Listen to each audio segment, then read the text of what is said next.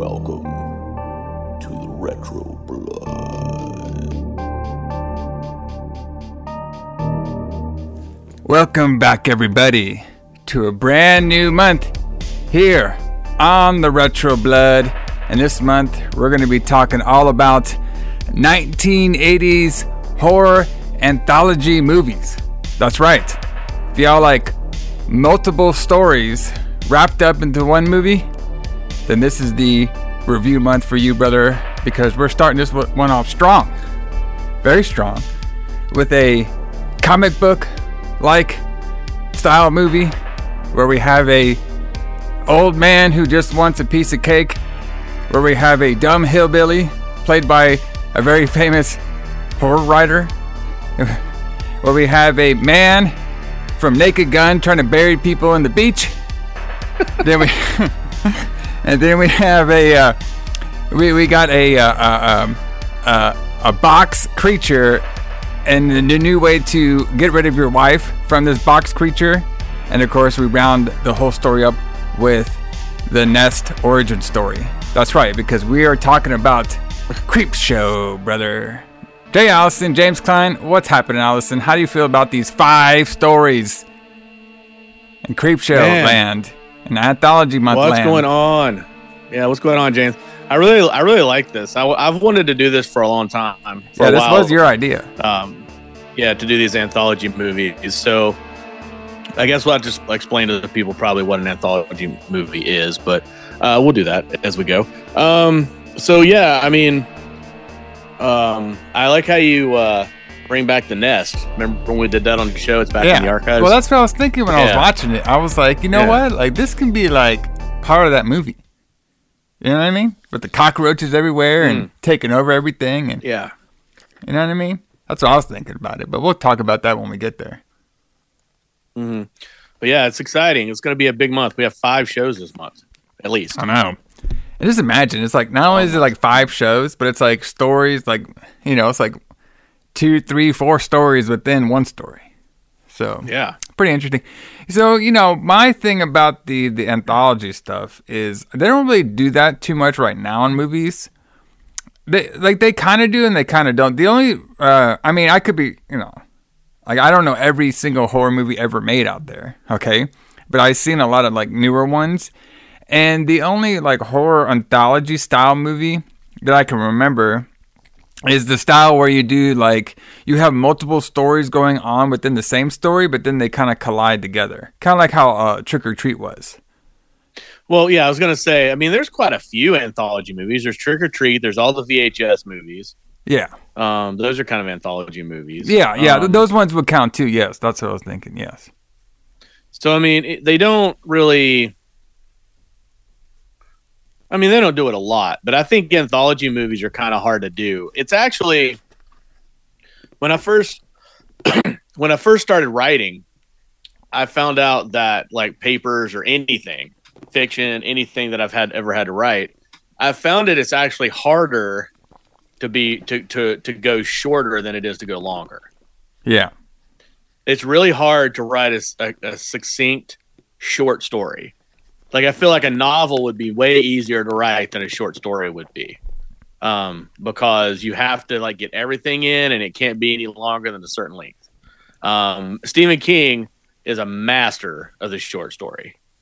And he wrote most of these. I think 3 of these were based on his short stories. The only thing he's not a master of, okay, is getting attacked by a meteor and turning into a swamp creature. Oh man, yeah, I know you weren't a huge fan of his. Wait till we get there. Like, I cannot believe okay, listen. I'm gonna tell everybody this, right? I don't think I've ever seen this CreepShow before. I mean, yeah, CreepShow. I know what CreepShow is. You know what I mean? Yeah. Like, I know there's, you know, CreepShow has a long history, though, so we'll talk a little bit about when we come to the Who Booked This Shit segment. But, you know, obviously, you know, I'm pretty, you know, I know CreepShow, you know, George Nicotero, you know, he works on The Walking Dead. They kind of brought the CreepShow back. I've watched a couple seasons on AMC and stuff. And I've seen CreepShow, I believe it's 2. But I was watching this shit, and I was like, you know what? Like Like we got like Tom Akin. He just randomly shows up. I was like, well, I don't think I've ever seen any of this shit. And then next thing I know, I see the fucking hillbilly guy from Men in Black. Okay. And it's fucking Stephen King. I was like, why could my eyes were I was like, what is going on here? I'm like, this guy is like the most famous horror writer out there. And he's acting like a dumb hillbilly on here. I was like, what is going on here, man? Like, I just could not believe it. My mind was blown. Yeah.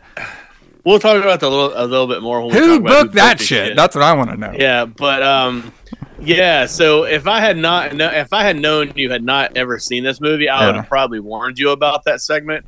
But it's kind of funnier that you went in cold. So yeah, like the only thing I got spoiled to me was like when I was looking at some of the. I don't even say it was a preview because I try not. It's a movie that I haven't seen when I do for this podcast. I don't even watch the preview. But sometimes, like, I like to look at the release date because we have, like, extra stuff to talk about. And I figured out I had the guy from Naked Gun in here. Was it what's his name? Nielsen? Leslie Nielsen. Yeah. I was like, okay, that could be fun. We've seen him in a horror movie before that we did on this podcast. I believe it was it Prom Night? Which one was he in? I was thinking it was Prom Night. Yeah. So it probably is. Yeah, it's probably Prom Night. And, like, we saw him in a serious role. And, brother, I could not believe my eyes when I watched his scene too. I was like, what? This movie blew my mind. Okay. Like if you see these guys and like other stuff and you just watch this for the first time, your mind is blown. And I have a lot to talk about when we get to that scene too. But yeah, this one it's fun. I liked it. I liked the movie. It's pretty fun. Yeah. The thing about Leslie Nielsen is he was really, I mean, to me, he's a comedy actor because I first saw him in comedies. Yeah. But to most people during most of his career, he was known as a very serious actor. And he didn't do any comedy until 1980 when he was in Airplane. Interesting. And he did Prom Night the same year. Yeah. But then so he was still probably, I guess, somewhat known as a serious actor when he did CreepShow in 1982. Yeah, and then he would become a comedy guy after he did Naked Gun. There's actually a really funny and really interesting monologue that he did when he hosted Saturday Night Live, where he talks about the difference between comedy acting and dramatic acting. And it's funny, but it's also really interesting because he says the same thing two different ways. Yeah, and he's like talking about how, well, the difference between drama and comedy is you can say it this way, and then if you say it this way, then people laugh. Yeah. And he does the same line two different ways, and people laugh at the comedy way, and it's really interesting. But yeah, he's an incredible actor. Oh, incredible, man! He was so good in this movie. The respect he deserves. Yeah, bro, he saved this whole fucking movie. At least to me, he did. Wow. Okay. I thought he was the best part of the whole movie. Well, I mean, he was great. Yeah. I mean, I love this movie. So I think we'll talk about it, but I think it's really over the top, but I think it was supposed to be. I think it was supposed to be made that way. Yeah. I mean, I can kind of get what it was. It was like, like we're trying to, we had this popular horror magazine, CreepShow, because that was a real magazine at the time. And, we got to make it into a movie, so obviously we got to make it a little goofy, a little over the top, which is like, that's kind of like the Creepshow thing, though. Like, that is like their thing. That's like a lot of their stories, even nowadays, are like a little bit over the top. That's just the, you know what you're getting in when you turn on the movie. So. Yeah, but I don't think that Creepshow was a real comic at the time. I think that it was based on the Tales from the Crypt and the Vault of Horror comics from the 50s. Oh, okay. That Stephen King would have liked, but I thought it was a comic. Oh, maybe we'll look into. I could be wrong. But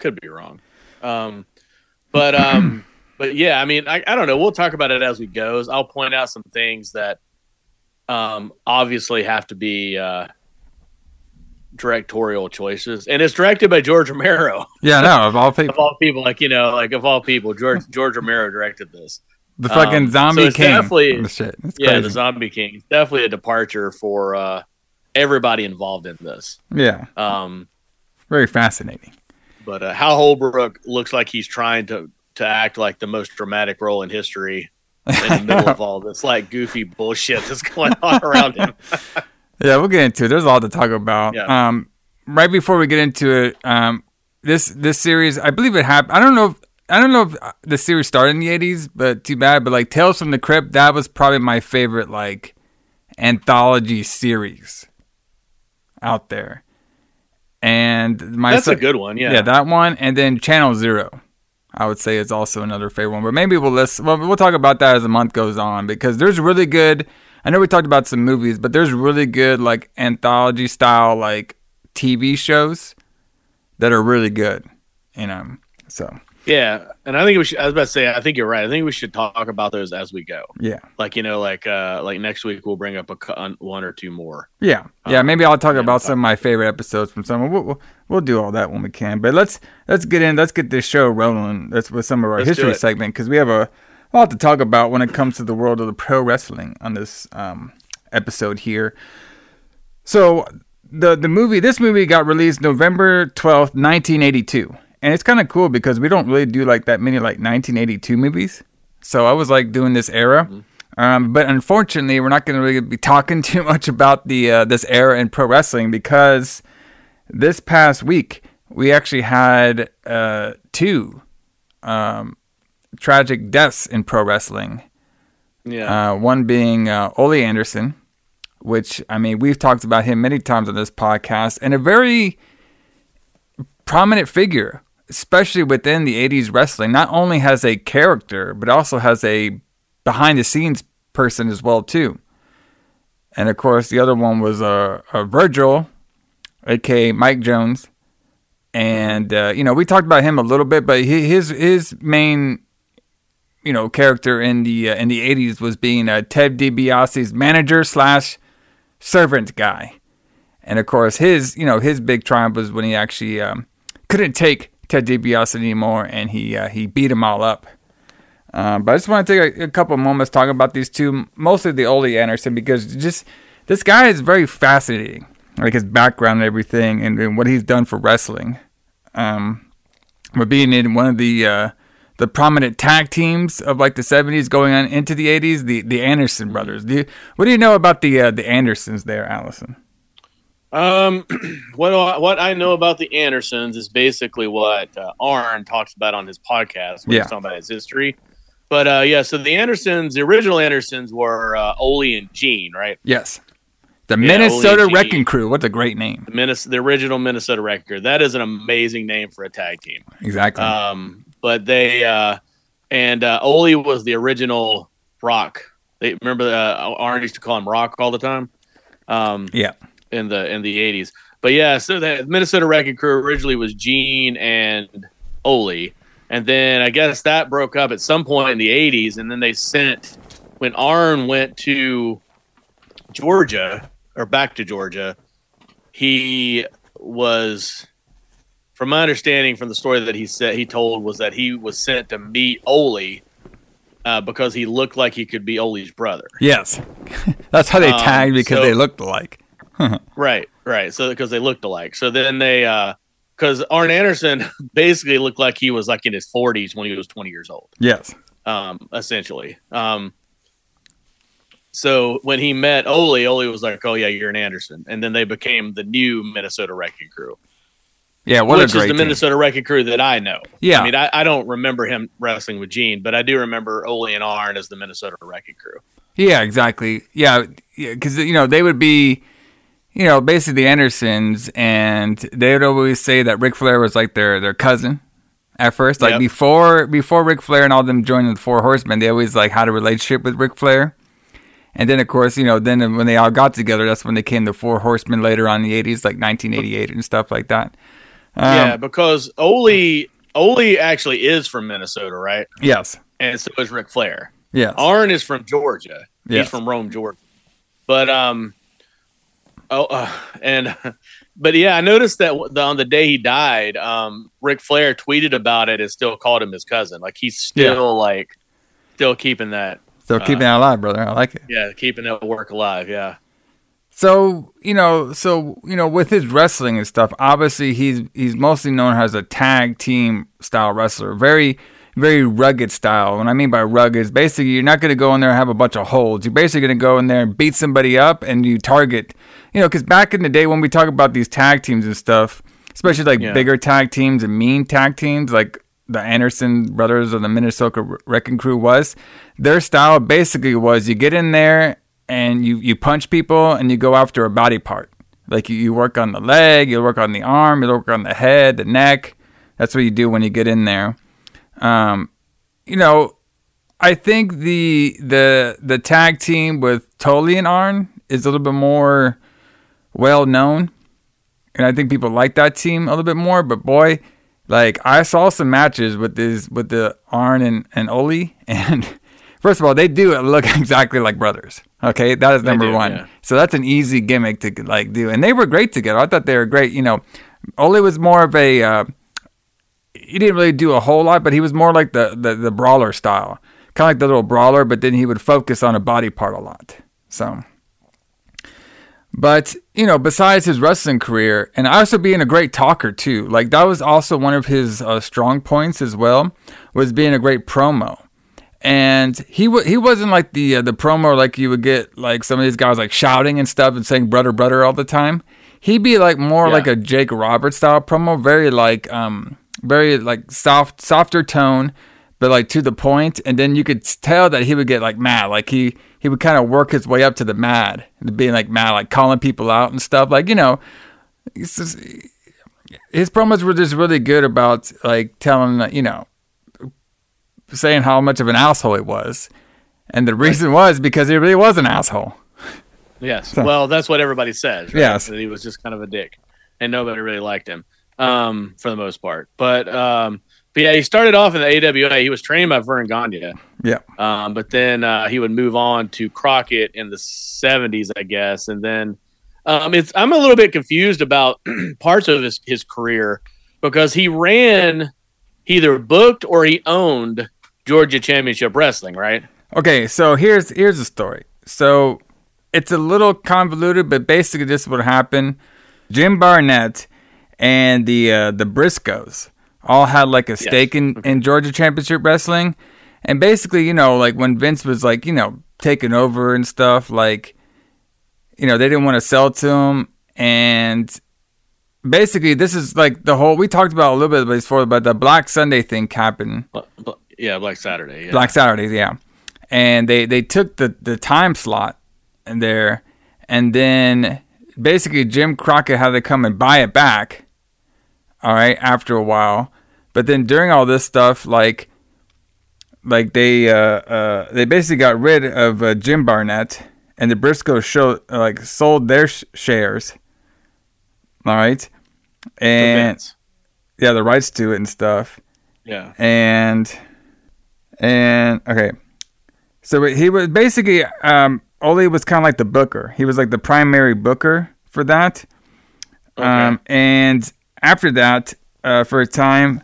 And then when all that kind of stuff happened, he stopped being the booking.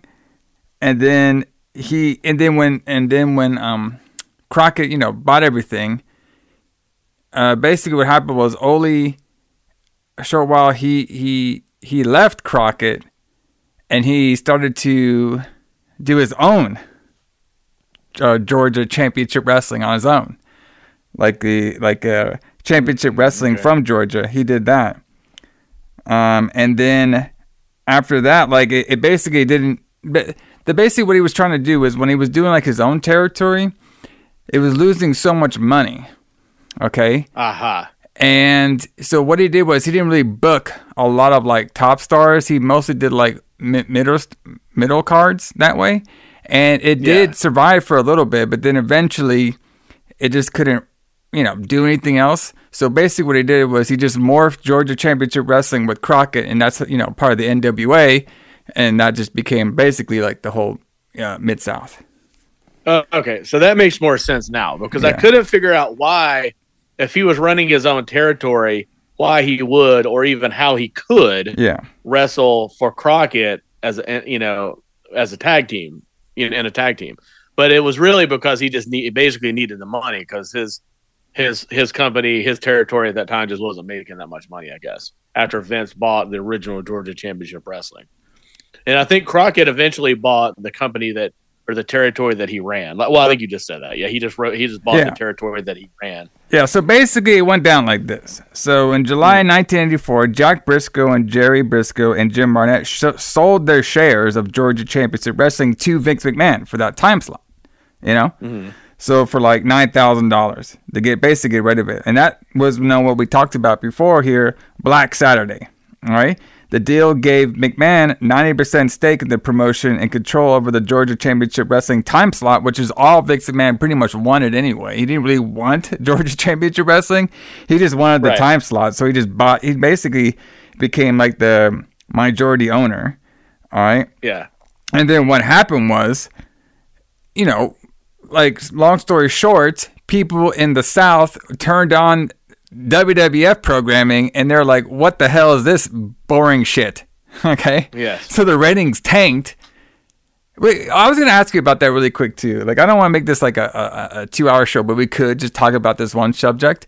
Just imagine that nowadays, Allison. Like that is like crazy to like a new wrestling fan, because that'd be like, if the WWF bought the Turner's time slot.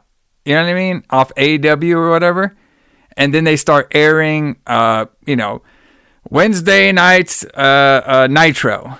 Okay, WWF Wednesday Night Nitro instead of Dynamite. Do you think people would like turn it off because they're not seeing AEW?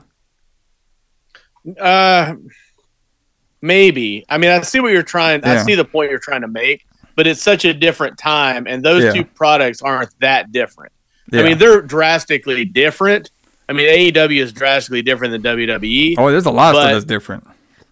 Yeah, I mean, they're drastically different, but they're not as different as WWE in 1984, or the WWF in 1984, and what you were getting with Georgia Championship Wrestling. Because it would be like going from, the difference would be like going from watching Dynamite on Wednesdays to watching the WWE cartoon from the 80s.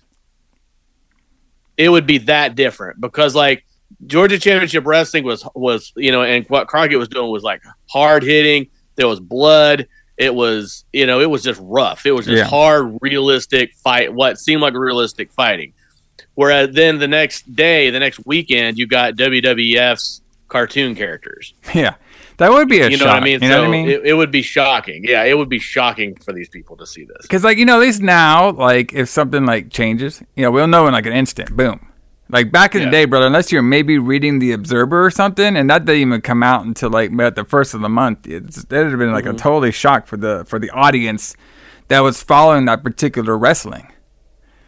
So and you got to realize, too, that most people in the South probably weren't reading The Observer. Yeah. I don't know how many people were reading The Observer, the print version in the 80s, but most people in the South were, because you got to consider that, like, in the 70s and the 80s, like, in the South, wrestling was, like, serious. Yeah. Like, it was serious business. Yeah. I mean, like when my grandmother died, I mean, she thought that, the moon landing was fake and wrestling was real. I mean, these people, like, took this to heart. Yeah. There's a story about Ole getting stabbed in Greenville, South Carolina. Like people could actually get hurt if they weren't careful in wrestling then. So like, going from like something that looked realistic to something that looked like a cartoon would have been like shocking to these people. You know what I mean? Like if it just happened all of a sudden like that. But yeah, Ole moves into Crockett, and then he becomes. Well, hold on. So here's how it. Well, basically, skipping too far. Yeah, kind of. Yeah. So basically, what happens is right when Ole resigns from then Georgia Championship Wrestling, he then joins forces with longtime NWA partner Fred Ward and Ralph Reed to start a new company called Championship Wrestling from Georgia. Oh, okay. Because remember, so like McMahon bought the Georgia Championship Wrestling time slot basically, and he named it World Championship Wrestling. All right, so the Georgia Championship Wrestling was something completely different. So what the TBS president Ted Turner did, he granted Championship Wrestling from Georgia the time slot of 7:30 a.m. on Saturday morning time slot on TBS, which actually outperformed World Championship Wrestling in television ratings. Okay. Wow. The 60 Okay. So the 7:30 a.m. time slot outperformed the 6:05 p.m. Yeah, so more people were getting up at 7:30 in the morning to watch the show on a Saturday than watch the 6 o'clock show. I could dig it. That's crazy. I could dig it. I can too. Maybe Collision should do that. You know what I mean? Fuck it, just Come get the on shit at out. 7:30 Yeah, in the morning. yeah, 7:30. Get that shit out of the way. Yeah, it's like true Ring of Honor style. Remember when Ring of Honor would be on like at 11 o'clock at night or 2 o'clock in the morning or something? Yeah, or the old ECW. Yeah, or the old ECW, and you watched it in the middle of the night. Yeah. That's great. So, Championship from Georgia promoted its first event in August 1984 and its final event in April 1985 when Anderson sold it to Jim Crockett. So, basically, that's what he did. So, after Georgia Championship Wrestling, basically, like I was saying before, since he didn't have that much money and they were at a loss, he started booking lesser talent. So then, once he kind of saw the writing on the wall, so that's when he merged the company with Jim Crockett, and then of course the rest is history from there. And he basically would be a booker for the territory with Crockett as well. So not only did he did some wrestling with Crockett, but he also would be he would help out with the booking as well. Same thing with Dusty, he would help out with the booking as well. So that's basically like his 80s run. His 80s run would always be remembered for booking Georgia Championship Wrestling during its heyday. And then, everybody else selling to Vince McMahon, but him not wanting to sell to Vince McMahon, him trying to do his own thing, not working out, merged with the Crockett promotion, and then became part of one of the most famous stables and probably the most famous wrestling stables in history, the Four Horsemen. So what a decade this guy had. And then, of course, in the 90s, he would kind of I would say he would fizzle out, but he wouldn't wrestle that much anymore. But then he would be known for the booker who would book Allison's favorite, the Black Scorpion. Oh yeah, Black Scorpion that's a classic, man. You can't. He would voice one of the greatest. Yes, he would voice the Black Scorpion, and he would book it. And of course, he was also the voice for the Shockmaster as well too. So there you go. Oh wow, I didn't know that. Yep. But yeah, so he did stay active, even though he kind of behind the scenes he was mostly kind of burned a lot of his bridges. But people just didn't.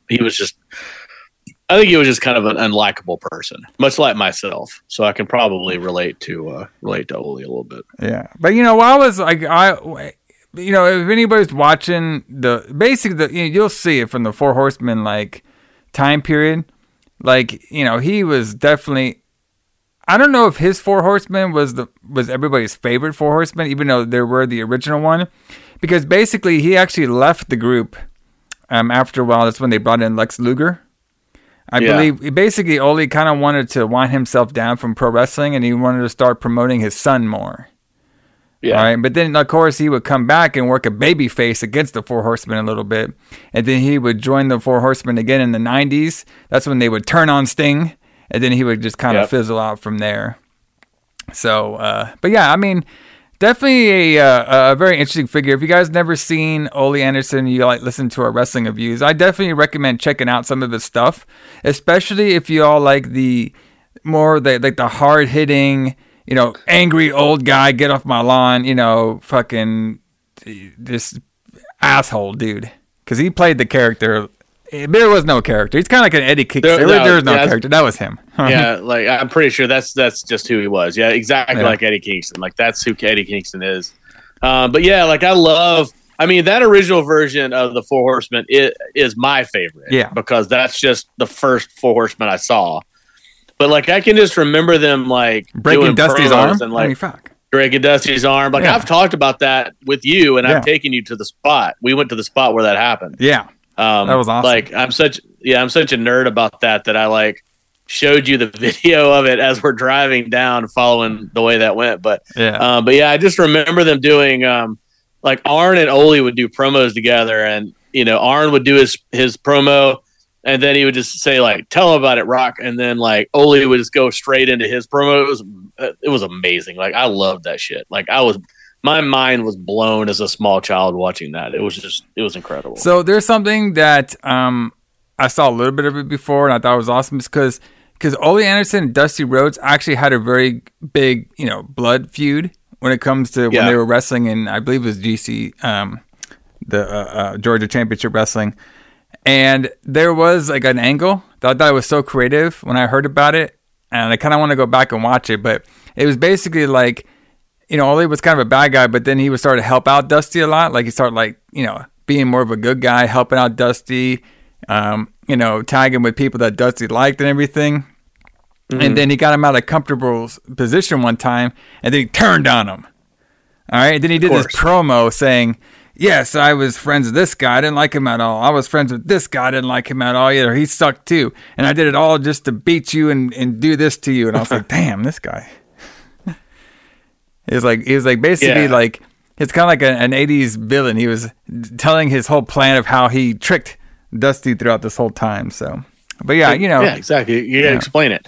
Yeah. Got to explain it to the people like the James Bond villain. Got to do it, brother. But rest easy there, Ole. This guy, obviously he's a little controversial figure when it comes to certain people. He kind of rubbed a bunch of people the wrong way. But you got to see, like, this guy in the 80s, man. I mean, he was a very prominent figure, especially when it comes to wrestling, not only as an on-screen person, but as a booker as well, too. You know what I mean? He booked probably like a lot of great matches and feuds, so. Yeah, it's definitely one of the greats. Whether people liked him or not, he was definitely one of the greats. Definitely. And of course, we'll still talk about him here and there on the Retro Blood, but I just want to talk a little bit of him since he passed away, so. But Allison, I think we got some metal over here as well too. This band's kind of interesting. I never heard of him before. Me and you were kind of are both first-time viewers of this band, Talas. What are they called? Talas. Talas. Yeah. Talas, brother. Sink your teeth into that. It came out in 1982. Didn't really give me a release date, so we're just going to go for November.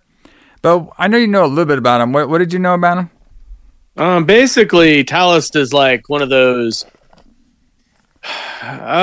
What's the word I'm looking for? They're one of those bands that people in bands like.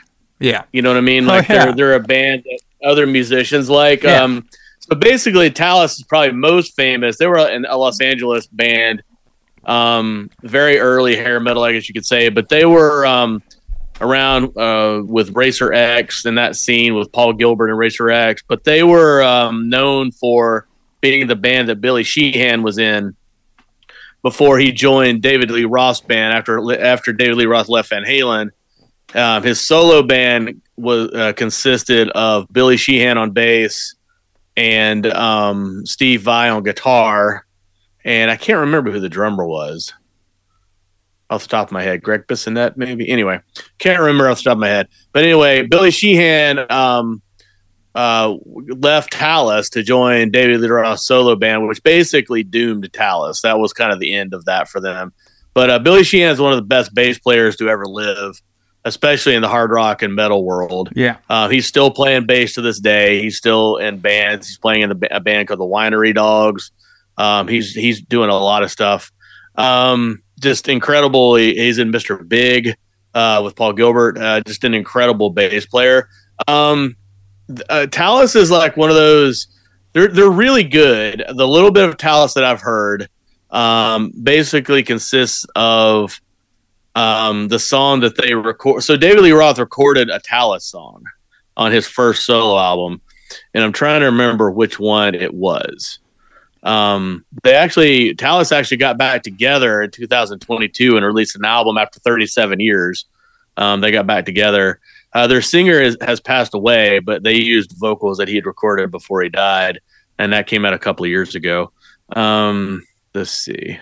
Yeah, so while you're doing that, when I'm looking up here, it looks like the drummer was Paul Verga. Of Talas. Of Talas, yes. Yeah. Yes, and then who was the guitar player for Talas? The guitar player, let's see. Guitarist is Dave Constantino. Yeah, Dave Constantino. Yeah, so they were like a really talented, technically great band. They were probably one of those bands that was like too talented for the mainstream, which is why they kind of were an underground band for a while. And then Shy Boy, that's the name of the Talas song. That's on this album, Shy Boy. Yeah. Yeah, that's that. Billy Sheehan wrote that, and that was a song that they recorded on David Lee Roth Edelman's Smile album, which was like for his solo album.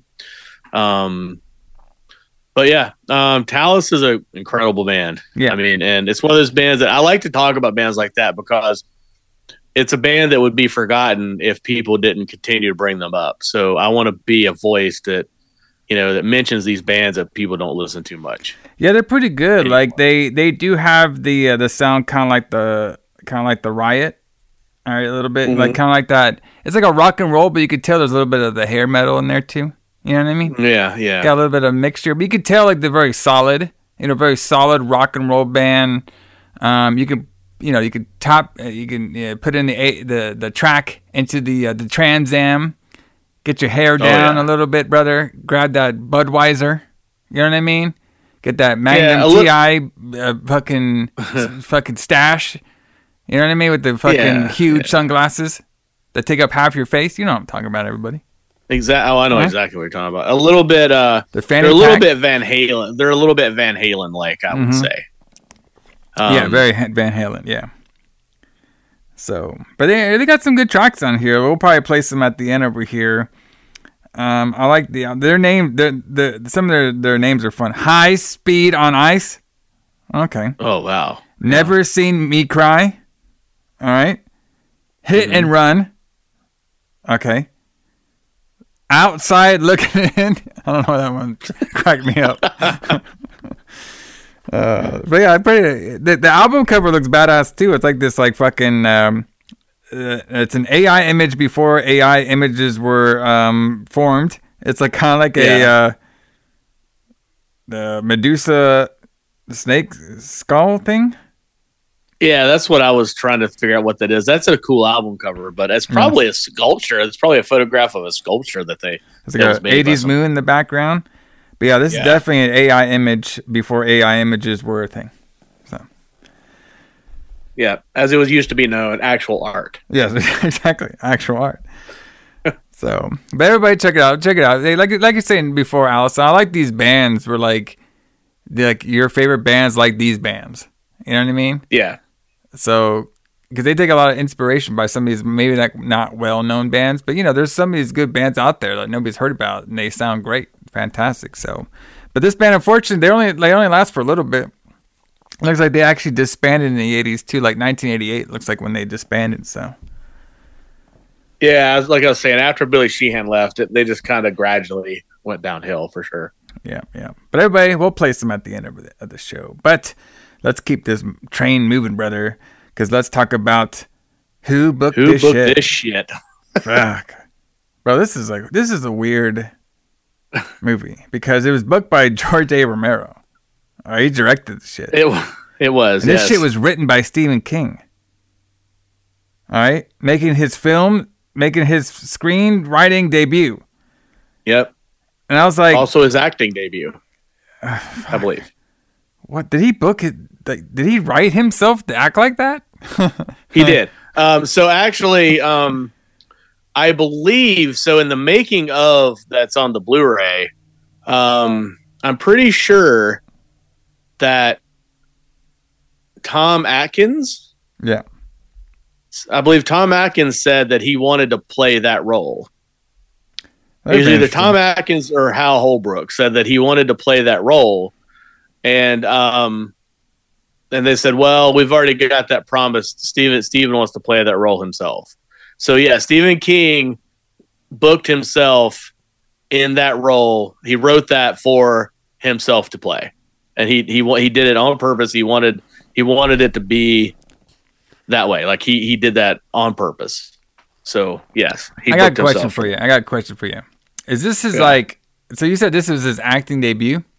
I believe it is, yes. Did he ever act after this? Because boy, it was rough. He was in Pet Sematary. He played the priest in Pet Sematary. Oh yeah, like a small role, yeah.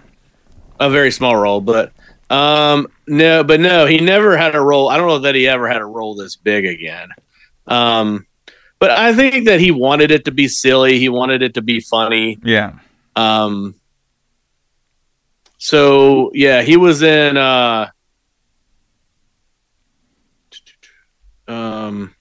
Yeah, he had a bunch of small roles. He's kind of like what's his name, Alfred Hitchcock. Like he has a small role in a lot of his movies, but this is the only one that I can think of where he's like really, where he's like the star. And there's good reason for that. When the people watch it, they will see. But I mean, I think that he's basically just channeling Jethro from the Beverly Hillbillies. Yeah, like this is what Stephen King thinks that a backwoods hillbilly is like. Jethro from the Beverly Hillbillies. Well, that's probably where he was going throughout the time. But what he reminded me of is, remember the first Men in Black? Yeah. Where he had the hillbilly dude that got the fucking alien stuck in his head or whatever. I mean, they act just exactly alike. So I'm guessing. Well, that's true. Whoever wrote and Men in Black were like, you know what? This fucking Stephen King played the perfect hillbilly, brother. Let's put it in the movie. All right? That's what he did. But that's exactly what hillbillies are like. So a couple little things. You were right though. Like I was wrong. This CreepShow was not a real comic book. I thought it was, but it was supposed to pay homage to the ones that you were talking about from the 50s. Mm-hmm. Tales from the Crypt, The Vault of Horror, and The Haunt of Fear. I don't know why I thought it was actual. Well, I think later on it could probably became a comic book, but at this time it wasn't. It was just paying homage to him. So in order for the film to give viewers the comic book feel, Romero hired long-time effects specialist Tom Savini to replicate comic-like effects. Comic-like effects. Yes. All right. I thought Savini did really well with the bugs. Yeah, the bugs were good, and I'm pretty sure he did the dead old angry cake guy. That one was good. Oh, too. Yeah, that looked great, too. Yeah, that looked great as well. So, there's 5 stories in here, okay? Mm-hmm.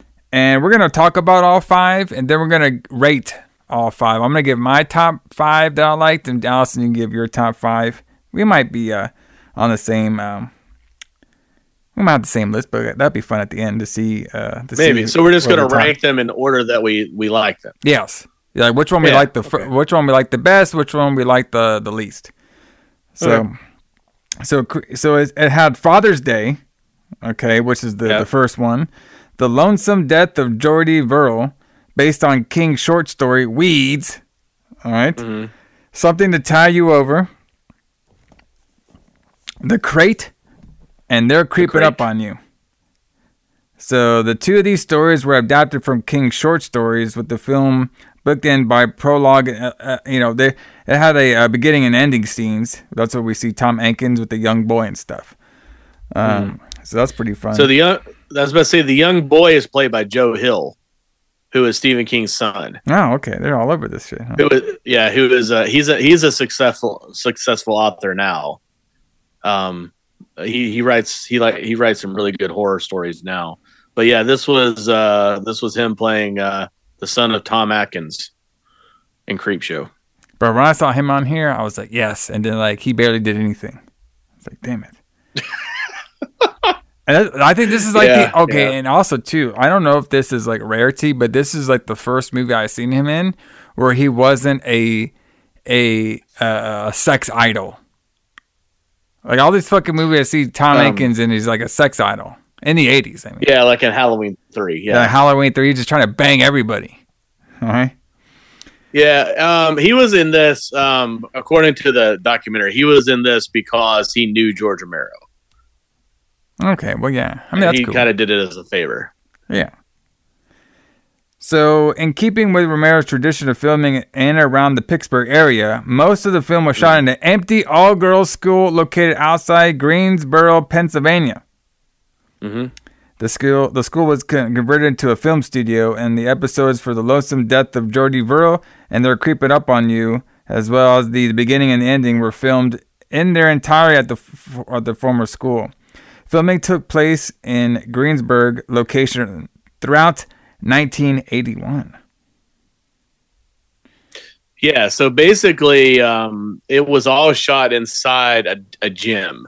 So every interior scene that you see was shot inside that gym, as far as I understand. So, like in the like in the apartment scenes, all the in the house scenes, that was all built inside a gym that this girls' school had. That's cool. And then so CreepShow was actually given a 4-week test release in Boston during July 1982 to get the sense of how the movie would do, and it got highly successful. Warner Brothers knew they had a hit on their hands, so they made a worldwide release on November 12th, 1982. In its opening weekend, CreepShow grossed over $5 million. So, not too bad, man. But definitely, not too bad. Yeah, definitely a big old hit there. And of course, you know, after this movie, we would have many stuff from CreepShow. I mean, we'd have a sequel that we're actually going to be doing next week here on the Retro Blood, and then of course we have the kind of like the rebirth of CreepShow. If you all go to Shudder, and they actually have a TV show out there now, and I believe that might even be on their 4th season by now. Yeah, I feel like the TV show. There's actually a CreepShow 3, but I've never seen it. It came out in the 2000s, right. I think. Yes. I've never seen that, but nobody involved in the original had anything to do with the third one. But I feel like the CreepShow TV show has the same kind of feel as this movie does. Yes. Yeah, because I mean they do the same kind of things when it comes to like the when we're transitioning from story to story, we have those little, you know, we show like little comic book scenes, or we transition them into like comic books, and then we kind of like we're turning the page on the comic books. That's how the movie feels, and that's how the TV show does it as well too. So the TV show, how it's formatted. Have you ever seen any episodes, Allison, or no? Yeah, I've seen some from the first season. I'm really bad at watching TV shows. I get way behind on them. I gotcha. So, like, basically how the TV show, I watched, like, the first 2 seasons. I'm kind of behind on the newer CreepShow. But basically what it is, it's like on one episode, it's about, like, 45 minutes, and there's about 2 stories per episode. And it's filmed like that, where you got the little opening scene with, like, the creep ghost, and he kind of, like, takes you into the actual comic book. And then you kind of go from page to page, and then we end with some sort of shocker. That's when we transition it into the animated comic book scene. Then we go on to the next story. So, but it's not bad. I like it. There's not every episode, you know, it's fantastic, but it's, you know, very, very similar to how this movie's flow is on there. And they actually have a pretty cool Christmas special too. So everybody, check that out there. But yeah, I mean, it's pretty remarkable, like, seeing, like, the talent that's, like, associated with this film that we talked about. I mean, we got, like, George A. Romero here. We got Stephen King writing everything here. I mean, we got fucking Fritz Weaver over here acting crazy, like we talked about. Leslie Nielsen on here. Tom Savini. Ted Danson. Tom Savini's in it. Yeah, Ted Danson. Hal Holbrook. I mean, that guy's a real actor. You know, like, this was not like... Ted Danson was kind of starting his career around this time. He wasn't in Cheers yet. Cheers would come out in the fall. Actually, I guess if this movie came out in November, Cheers would come out in the fall of 1982. So people might know who he was from being on that TV show, but this was filmed a year before he was in Cheers. Yeah, it's pretty crazy. So, before we get into the movie, do you have anything else for the DVD or anything that you wanted to say? No, I mean, basically, I mean, there was nothing weird and controversial about it other than Stephen King insisting on playing the Jodie Verrill part. But yeah, that's about... I mean, we covered all the interesting, all the weird and interesting stuff that I knew about the making of this. But basically, they just wanted it to look like a comic book, and that's why they gave it all those, like, weird, like, not weird, but like really bright red and purple lights in the episodes, like that would look kind of like garish, like a comic book would look.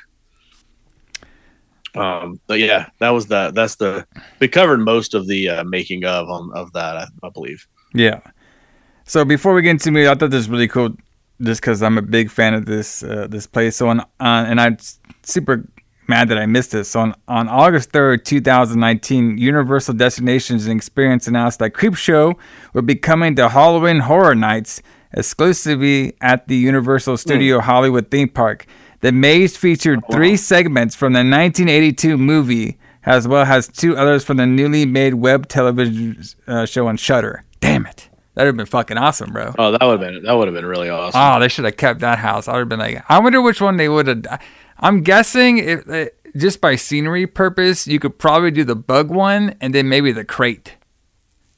That's the ones I think. The crate would have been easy. Yeah, that's what I'm saying. Like, now, yeah, but yeah, that's crazy. But yeah, that's pretty cool. Like, I like how Halloween Horror Nights does that, like homage to some 80s movies here and there. So that's pretty sweet. But everybody, let's get on to this. Let's get on to the first CreepShow, 1982. Let's do it. Let's do it. Coming soon.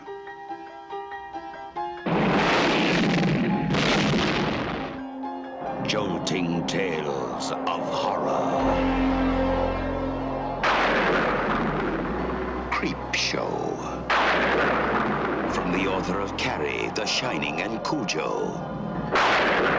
And the creator of Night of the Living Dead and Dawn of the Dead. You'll scream at ghastly ghouls. Cringe at weird kids. And shiver at the doings of evil doctors. This is going to be extremely painful, Mr. Verrill. CreepShow will grab you, grow on you, and give you the creeps.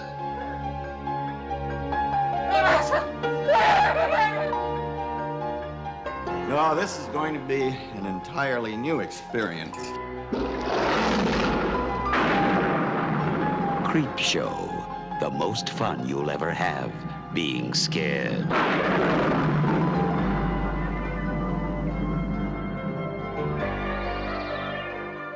All right, so we're starting it off, and like right away, like I thought they were like spoofing Halloween, because we got like the house with the little pumpkin thing on there.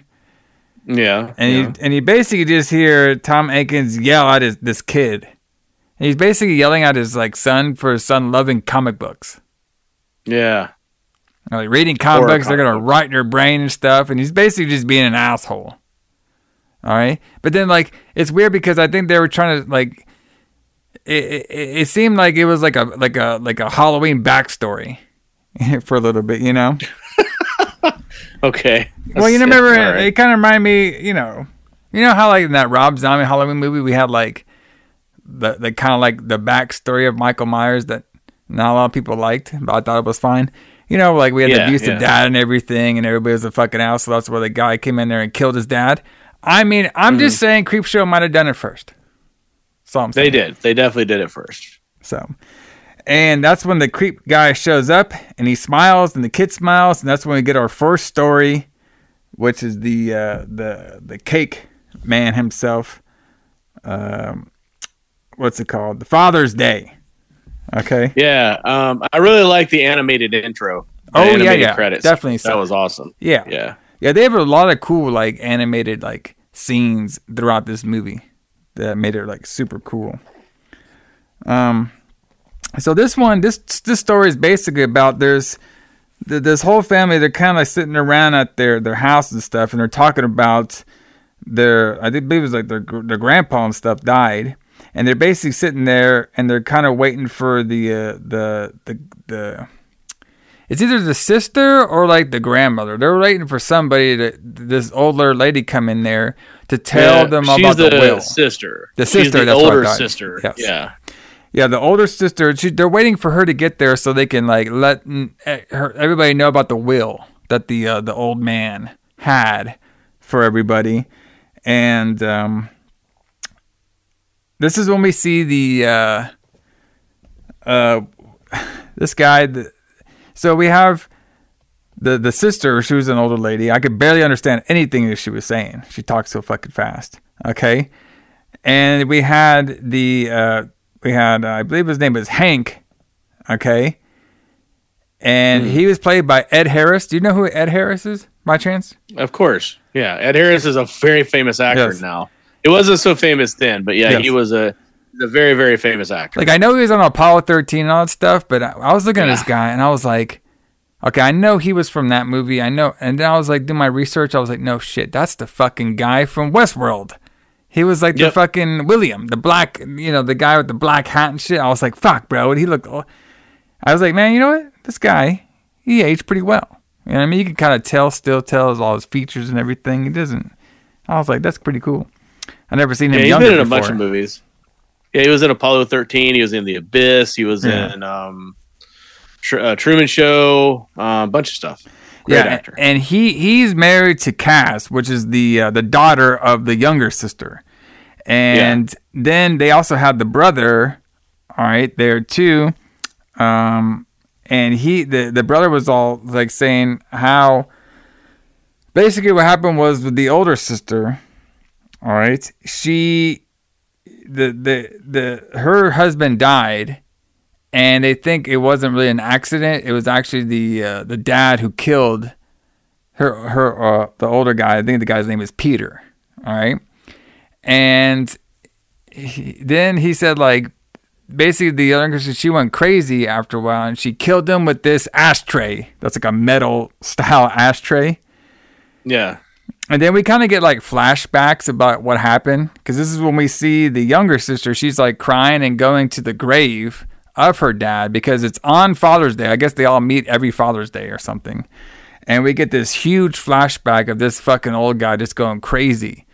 Like, it's Father's Day. I want my cake. Where's my cake? Where's my cake? And he just kept saying over and over and over again. And this girl's like, she's like freaking out. There's like a maid there. She's freaking out too. And eventually she couldn't handle it that much anymore, so she whacked his ass down with the fucking tray. All right? Mm-hmm. And she basically killed him. Now, how did she get away with this murder? I have no idea. We didn't really get that explained. All right?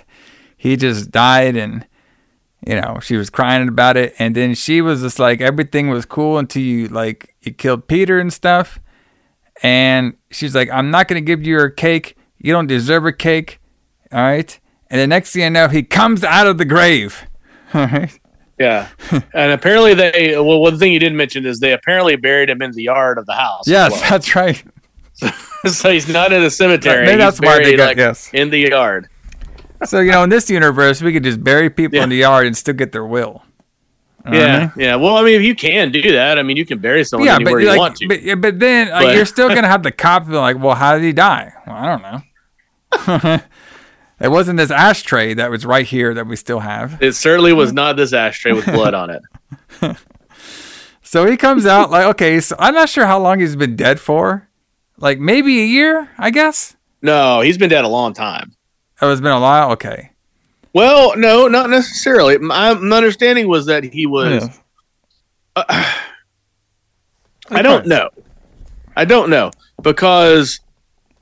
they make it sound like it's been many, many years. Yeah. Because they say that she shows up at exactly the same time every year.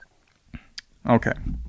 Remember what they're saying that, and then they hear a car pull up and they're saying that she shows up. You can set your watch by it. She shows up exactly the same time every year. I don't think they're waiting on the will. I think they just meet every Father's Day. Oh, okay. Because, like I said, I don't know where they found this fucking sister, like the mom to everybody. I could not understand what she was saying. I thought they were there to get some will or something. But I guess maybe they're just there to meet her to talk to her or something. I think they meet up every Father's Day. Yeah. At his house. But she was played by Vivica Lindfors, who was like an old actress. Like she was like an actress in like the 40s. Yeah. And they brought her out of basically retirement to play this role. And apparently, because she smokes a cigar through the entire movie, and that was like something she insisted upon. Well, yeah, man, her fucking voice is so deep. Hey, brother. But yeah, so also too, I guess the dad was kept calling the other girl bitch as well too. a lot too. Yeah. Because she's like, I'm not no bitch. And then he gets out of the grave and he captures her. All right. So now we got Hank and Cass. They're like dancing and stuff. And they don't know where the girl is at. Like the sister was named Sylvia. They don't know where Sylvia is at. She's like, missing and stuff. So Hank goes out there to kind of like look around for him and stuff, and he notices like there's like the grave right there. Like it was kind of like messed up a little bit. So he goes near there and he finds like the liquor bottle that she was drinking, and then something pushes him down. And then when he notices, he notices that Sylvia's body falls right onto him. And Allison, did you know this? And everybody, that when you're an angry, rich, old guy who wants his cake and you turn into a flesh-eating zombie, that you now have Jedi powers because you can manipulate the tombstone that you came out of to fall on somebody's head from a mile away. Well, yeah, you might as well. You might as well be able to do that. Because you can do that, because that's what he did. Yeah, if you can defeat death, you can pretty much do anything you want. Yeah. So he used his Jedi powers to push the tombstone on top of Hank's head, and there he goes. And then now Cass and the brother and the mom are all like, they don't know where Hank is. The brother said he doesn't like Hank. He doesn't care. And then eventually the mom says, I'll go look for him. He was acute. So the mom goes, looks for him. She goes into the kitchen. She notices all this stuff is cooking in the kitchen. And then next thing you know, she turns around. She's the maid right there. And she's all like freaking out. And then we can see that the dead zombie old man is in the house. So now, Cass and the brother, like, they don't know where the mom or anybody's at. So they go into the kitchen, and then out pops the fucking dad with his daughter's head on a plate. I believe it was the Belinda. That's the one that we're talking about with the smoking. He's on there, and he's like, I now have my cake. And then we end it. Yeah, they should have gave him his cake when he wanted it. Exactly. All this guy wanted was some cake, brother. That's all he needed. Yeah. All right. That's all he wanted. They had to kill him with an ashtray. All right. So this one was okay. It was, besides me not really understanding what anybody was saying because they talked 1,000 miles an hour, it was, I thought it was pretty good. So next up, so remember that's everybody, that's number one. Okay, so number one. Next up we have The Lonesome Death of Jordy Verrill. Oh, God. Oh, yes. So the first scene, I was like, okay, Men in Black totally ripped this off because we have a meter fall. We had this dumb hillbilly guy finding his meter. And I was looking at him, I was like, okay, wait a minute. I was like, wait a minute.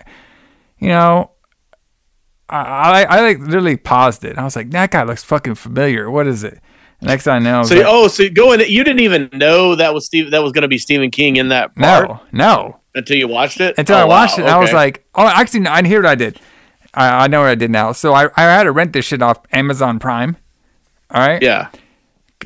So, like, I paused it. And then, like, the cool thing you can do on Prime is, like, sometimes when you pause it, it will let you know who's acting in the scene. And I paused it, and I was like, what? I was like... That must have been amazing. Like, I would love to have seen your face when that happened. The only thing I could think about when I was watching this shit was, first of all, it reminded me of Men in Black, like the stupid fucking hillbilly guy from Men in Black. And then I was just like, wait a minute. You're telling me that the all-star king of horror writing himself, Stephen King, who's been... Yep. Fucking, this guy has made so many stories on horror. It's not even funny. I mean, like Silver Bullet, 1,000 stories were ripped off from Stephen King to turn into. This guy's like a fucking horror legend, and you're telling me he's playing a dumb, very bad acted redneck? What is going on here, brother? Is this a rib? All right. I think it is a rib. He intended for this to be a comedy. Like, it's supposed to be funny. Oh fuck! It was bad. I'm sorry, it was bad. I thought it was hilarious. I thought it was funny. Like, I laughed. Like, when they're talking about when he tries to go sell the meteor to the Department of Meteors at the college. Yes. Man, it's just fucking funny. So, anyway, So he has these fantasies about him selling this meteor. And the guy, he wants $200, but the guy wants to give him $75. He wants to give him 75. All right. And he is all like, well, maybe I can pay off the bank loan that I have on this farm. The $200 bank loan. I got. Well, maybe was it more than $200? It was something. Okay. No, it was $200. Like that's what he says he wants, and the guy only wants to give him 50. Yeah. And he's like, no, I want $200. So he wants to. And he's like, I'll give you 75. So, but this is all like it's in his head though. Like he's just making the deals in his head. Yeah, he never leaves his house. Yeah, doesn't leave the whole episode. He's the only actor other than the Department of Meteor scene. He's the only actor in this entire thing. Yeah. So he's like, okay, well, I need to pour some water on this because it's too hot to put in the bucket. So he pours water on it. All right, and then he can kind of notice that his finger has a little like, when you burn your finger, you get like little pus come out of it. You know what I mean? Yeah. He has that on his finger too. So he pours the water on the meter, and it splits open, and it's like this blue liquid, and he thinks he fucks up. And then that's what he. Like he has that whole like, tarnation or whatever he says. He calls himself a lunkhead or whatever. Like he's just like I don't know, like the most like. I mean, he's basically, like I said earlier, he's basically just Jethro from the Beverly Hillbillies. Yes. So he thinks he's all fucked up. Now he has to like. He thinks in his head, okay, or what I can do to get this better, and maybe they're not going to take as much money for it, but maybe they'll at least take something.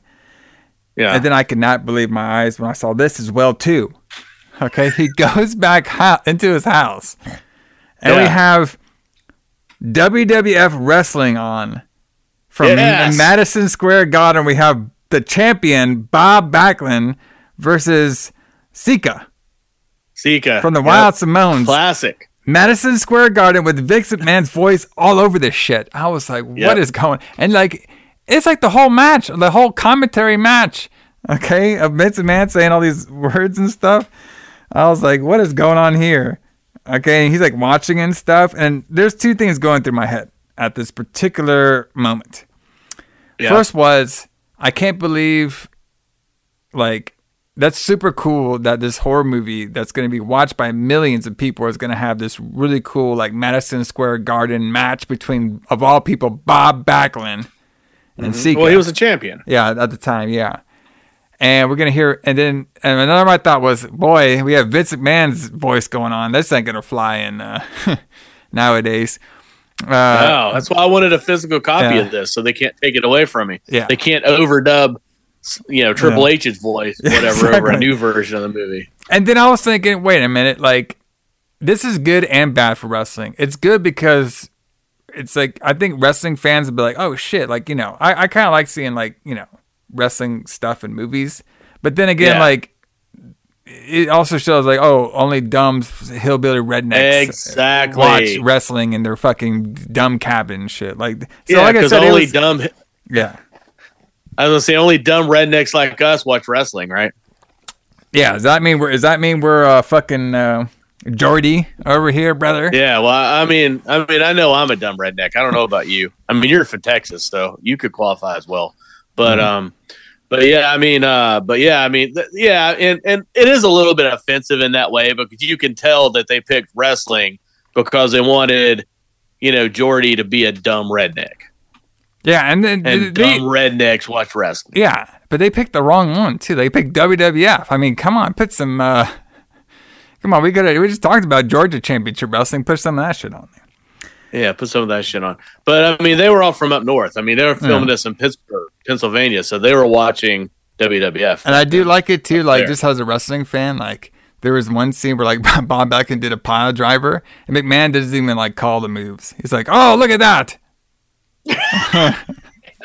It's over now. Yeah, it's over now. Well, okay. So now, like our boy Jordy, he's noticing that some shit is like growing green, and he thinks he kind of fucked up a little bit. So now he wakes up, all right, and he has more green on him. Like he's starting to grow like a little green all over his face and stuff. And there's like a TV on with this old lady in the background talk about like plants and stuff in the background. And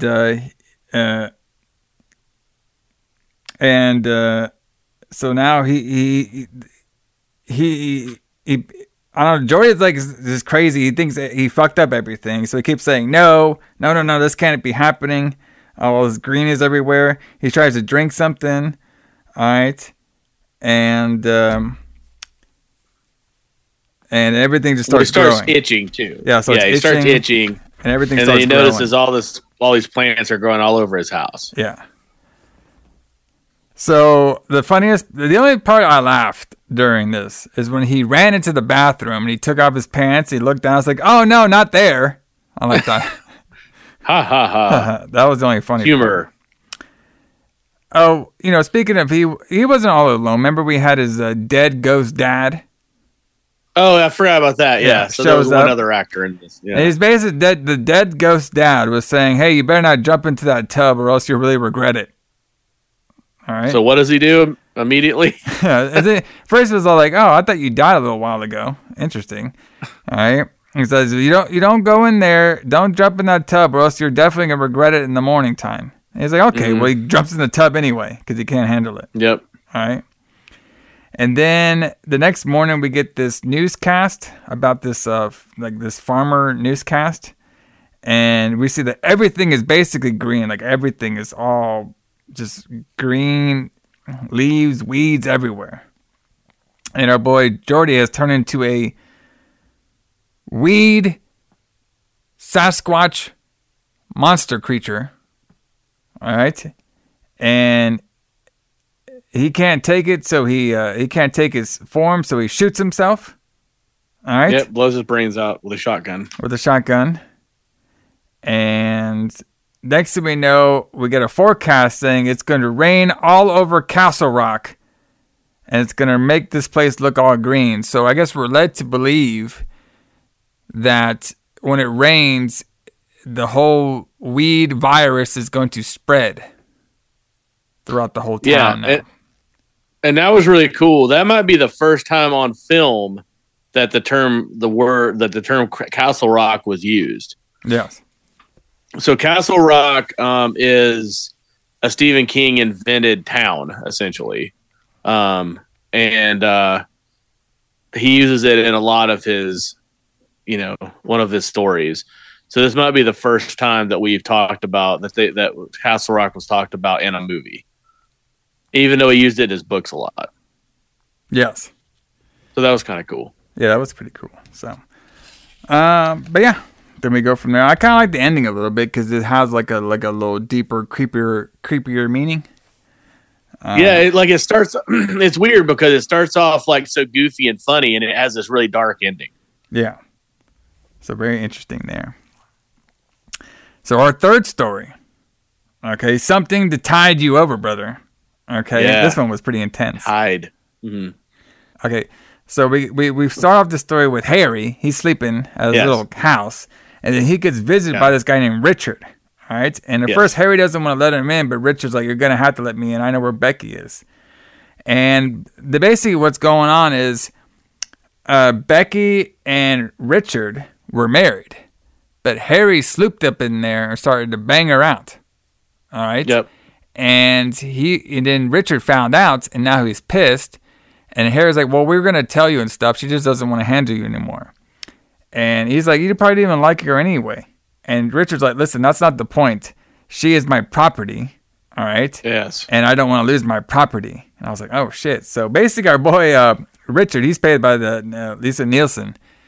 And this guy was, he did a pretty good job of playing like the crazy, asshole dude. Like I thought he did a really good job in this film. Mm-hmm. I agree. So basically, he's like, "Listen, you're gonna have to come with me, and if you want to see Becky, because I have her." All right. And he's like, "What the hell are you talking about?" I was like, "Yes, we have to go. We're gonna go visit Becky. I'll take you to her and stuff. She's with me." Okay. And he at first is like Harry doesn't believe her. Then he plays recording, and it actually is Becky saying, "Help me, I need your help." And then Harry's like, "What the fuck, man? What are you doing here, Richard?" And then they eventually go. He like takes him with him to his beach house. All right, his beach. So apparently our boy Richard owns his own beach. All right. Well, yeah, he's a millionaire. He's Yeah. a multi-millionaire. Pleasant Clove. All right, brother. Mhm. All right. So now they so now he takes him on the beach, and now he's like, okay, follow me over here. I'm gonna take you to her. And they're going through all throughout. They're all like on the actual beach right now. Taking them all throughout the beach, and they go to where the water's at, and they see a little hole there. He's like, hey, she's in that hole there. It's like, what the hell's, like, you know, Harry's like getting pissed, like, what the hell are these tricks you're doing and stuff. He's like, there's no tricks and stuff, you know, just go check out the hole. And there's nothing in the hole. And then Richard's like, do you see how the tide comes in there and stuff, even though it's like buried in the ground? Isn't that amazing? Foreshadowing stuff that we see. And then he pulls a gun on him. He's like, you got to get in the hole now. He's like, I'm not going to get in the hole. Are you going to rather just shoot me? He's like, no, you're going to get in the hole. And I'm just going to, you know, just bury yourself now. He's like, no, I'm not going to bury myself. He's like, well, if you want to see Becky at all, you're going to have to bury yourself in here. All right. And then I'll swear I'll bring her to you. So he buries himself in there and his head's like sticking up by it. And this is when Richard leaves. All right, and he leaves him there for a little bit. There's like a crab right there about to stab him and stuff. And Richard, he's just taunting him the whole time. You know, very creepy stuff. And next thing you know, Allison, he brings out like a TV hooked up to a VCR out there on the beach. So my question is, do they ever explain how this is being powered? I think it was powered by his Jeep battery. That's the only thing I can By think his of. Jeep battery. Okay, Yeah. fine. That's the only thing Fair I can enough. think of. We'll take that. We'll take that, I guess, as an answer. So he shows him a recording, and he did the exact same thing to Becky. So he lured her out there and put her on, and buried her in the sand right next to the tide. Mm-hmm. All right, and then he buried him right next to the tide, and he made her watch as she was, you know, being sucked up by water. And he kept saying, he's like, you think you could do it? How long can you hold your breath? Can you even hold your breath? All right, how are you gonna do it? You can't do it. It's like, and then like, you know, they're like fighting back and forth with each other, and then he eventually like leaves because, you know, Harry thought he was just going to you know, play along with his joke.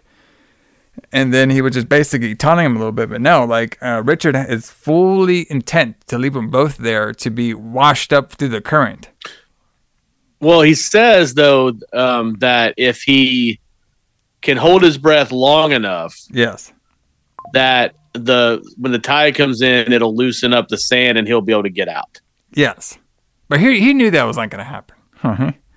Oh, right, of course. Yes. So we see Becky over there. She's like calling out for Harry and stuff, and she gets drowned about. And then we can see Richard going home and at his beach house, and he's turning on his recorder. I guess he has cameras out there too. So now he's watching. Harry being drowned, and it looked like he had some other videotapes in there too. So I wonder if he's like a serial killer. Like he had a bunch of tapes Possibly. in there.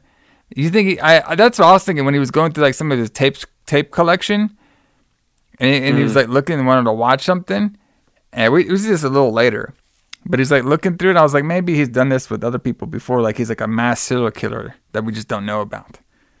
Maybe. So eventually the water keeps coming up to Harry and stuff, and then Harry gets all serious. He looks right at the camera saying, I'm going to come after you, Richard. I'm going to kill you. And he's like, oh, yeah, you hold your breath. You can't hold your breath. And he's like screaming at him. And then the water goes over Harry, and then Harry's head turns into like this 80s glow. All right. Yeah. So now Richard's all hanging out at his house, his beach house. You know, want to watch some more videotapes, and he starts hearing a noise. All right. And he's like, you know, he looks around stuff. He doesn't see anybody with the noise. Goes in there, takes a shower, hears some more noises. And we could see that there is a slimy figure. It's kind of like the shadow. It's about to come inside his house. And once he finally hears the final noise, he grabs his gun. And he's like, come on out, Harry and stuff. I know it's you in there. So he opens up the door, and this is where we can see Swamp Creature, Harry, and Becky. They have come from the dead. They're a swamp creature there, Allison. Kind of like the... What do they get? The Black Lagoon's powers or something? Well, kind of. So they're like, I would say they're kind of like ghosts, sort of. Swamp ghosts? Like they have seaweed all over them, but they're like risen from the grave. Yes. Kind of to get revenge. To get revenge, brother. Yeah, yeah. So he starts to try to shoot him a little bit. Doesn't work out. And they're just saying, come to the beach with us, Richard. Come to the beach. Yeah. And he's like, oh, fuck this. So he gets away from him, locks the door behind him, and he looks back, and there they are. All right, they're there. They pop up behind him. They're like, come to the beach and everything. We're going to take you to the beach. So they eventually get him out there on the beach, and they buried him in sand. And he's all like, I can hold my breath. I could do it. And then we get some of the beach tide, and that ends our story right over here. Yeah, good tale of revenge. I love revenge tales. Yes. This is a good one. I like this one. This is yeah. Well, we'll give our ratings later, but I thought this one was very, very fun. This is the crate. The crate. Next. Yes. All right, so we got the crate up here next. So this one, it was kind of a weird start off. So we have a couple main characters in this crate. So we have Henry. All right, and he is married to Wilma, which is Billy, which is a very annoying, loudmouth drunk girl at the party. All right, played by the incredibly gorgeous Adrienne Barbeau. Oh yeah, definitely. And then we have Dexter Stanley. All right, and they basically Henry and Dexter, they work together. They're kind of like teachers at the school. And they met a new guy in town coming there to be a teacher and stuff, and the wife. And Billy is just wondering. Billy is like her nickname. Okay. Her name is Wilma. Wilma, but she goes by Billy. Yes. And she just basically just wants to get everybody drunk, and she basically berates Henry throughout the whole movie. Yeah, she's a loudmouth bitch, basically. Yes. So also too, during this too, we have the janitor, Mike the janitor. He loses his quarter, and that's when he sees like these like hidden crates underneath a school staircase that nobody has found out for thousands of years. It's not been that long, but it's been like 100 years. Yeah. So the school's been open for 100 years. Yeah, I mean that's not that uncommon for those northeastern schools. Yeah. Like those colleges, like some of those colleges have been open since like the 1700s. But don't they say that it was part of like a Arctic expedition from like 1892 or something like that? Yeah, something like that. Like this, yeah. So Billy is over there trying to get Amorphagus drunk because he says this party's too dry. All right, 1834. That's what it is. Yeah, I just looked it up. And 1834. Yes, that's where the crate was. And so this part like kind of threw me off a little bit. So Dexter gets a call over from one of his students, right? And they're talking like, yeah, I'll see you tonight. And Henry's looking over like, so that means you're not playing chess with us? Huh? And we find out later like why. So apparently Dexter's wife died, right? And so ever since Dexter's wife has passed away, our boy Dexter, and I'm not talking about Dexter Morgan, okay? I'm talking about this Dexter from CreepShow. He is trying to hit up all the sorority girls now. All right? He has a fascination for his students. Weaver. Yeah, he has a fascination with his students now. All right, but then I guess he gets a little embarrassed. So he's like, yeah, I'll play the chess with you later tonight. And then he gets a phone call. And the phone call is through the janitor. And the janitor's saying like, hey, I found this really old crate from like 1834. He's like, oh, don't worry about that. I had some stuff coming from Reader's Digest. You ever got anything from Reader's Digest over there, Allison? Nope, I've never ordered anything from Reader's Digest. Well, our boy Dexter that was definitely a 1980s thing for sure. And then he told him, like, no, this thing's like older. It's like hidden on the streets. You can take a look at it. He's like, okay. So he goes down to the school with the janitor. Janitor tells him how he found them by losing his quarter for his Coke machine. And they bring the crate, to the lab, and the janitor's like, I thought I heard something like crawling around and stuff in here. It's like, no, like we're the only two here. Like everybody's out for school already. So I don't know what you're hearing and stuff. And they're like, okay, well, let's open it anyway. So they open the crate and they see something move. And they're like, well, what the hell? And then like the janitor looks it through. And it's kind of a cool shot where you can kind of like see his eyes through like the crate and stuff. Mm-hmm. And he's like, I think there's something in there. It's very shiny. And he puts his hand there. And of course, the hand gets bitten off. And he's getting like, and this is when the fucking Dexter, this guy, he does a great I'm scared to death, freaked out face. All right? This Fritz guy, I mean, this is fucking fantastic. His facials in this fucking movie. So he's freaking out. The creature is now eating up the janitor, like through the whole box. And it pops out and it's basically a giant teeth-looking teddy bear. All right. Huh, that's interesting. I thought it was like a baboon. Yeah, I can see baboon. It looks like a baboon with really sharp teeth. Yeah. But yeah, so basically, this thing has been in this crate since 1834 underneath the staircase. Yeah. But it's never made any noise. No, it just hangs out, brother. It's chained up. What do you want him to do? But now, since the janitor dropped his quarter in there, now it's all pissed off. Well, I'm thinking like, so you're telling me this thing has been there since 1834, right? And now it's 1982. Yes. So you're telling me in like over like this is 100 years. So you're telling me in 100 years they never did any remodeling? No. Okay. Never. It's been 150 years actually. Did they even have those kind of stairs in 1932? I don't know. Or maybe it was like one. You know what it was? It was kind of like in Game of Thrones or the book. It's kind of like Magor, where he had the whole King's Landing. All the secret passageways were all built and stuff. All right. Yeah. And they had like all these people built the staircases and all the stuff to hide all the secrets. And then what he did was he fed all the people who made the secret passageway. He fed them and stuff, and then he killed them all. So nobody would ever know the secrets except for him. Maybe the owner of the building, this building, did the same. Maybe. That's not the story I want to see, though. The story I want to see is how in 1834 they got this thing in the crate to start with. Well, you just throw them a body. I guess so. But if you take the top off of it, it like eats you immediately. Like it just pulls your arm inside the crate and eats you, and then blood splurts all over the rooms. How do they get this damn thing inside? It seems like after it's done eating a little bit, it's like it calms down. So maybe you take that little short thing and you come in the body. Yeah. So after this happens, Fritz, he freaks out. All right, and he runs into Charlie, this kid, and he's telling Charlie like he can barely even talk, like he's just mumbling to Charlie. And Charlie just thinks he's crazy. He's like, hey, there's something in there. It's crazy. It's killing people. And Charlie's like, okay, well, looks like you're a little off your rocker right now. All right. And I think he said far out. So he's like getting out of there. So he's trying to escape from Fritz now. But then he goes into that room and he sees all the blood everywhere. And now he thinks Dexter is the one who killed everybody. So now he starts freaking out about him.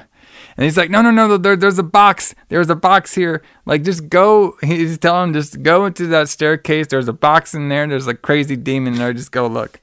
And then it's like, okay. And Charles, like, about to go in there. He's like, wait a minute. You're not really going to go in there, are you? I just told you there's a crazy demon in there. And Charles, like, well, I got to see for myself. Just to make sure. So he goes in there, looks around with the flashlight. Yeah. He sees the shoe. The shoe's all torn up and everything. It's all, teared up and everything, and he goes in there, and then he gets attacked by the monster. And this is when Dexter gets out there and he freaks out and he goes away. Yeah, there is one thing that we did for one plot point we forgot to mention about this. We did mention that Billy is a loudmouth bitch, but we did not mention that her husband is constantly fantasizing about killing her. That's true. Yes. So he had one fantasy at the party where he was just gonna shot her in the head, and everybody was like congratulating him while she's like berating him in front of public and stuff. Right. And then there was one where I had this happen to me before. Oh, you didn't clean off the stove, you asshole. I was like, oh, fuck, what? And then he dreams of choking her with the tie. All right. Yeah, and then so then that happened. Then you fantasized about killing your girlfriend. Yeah.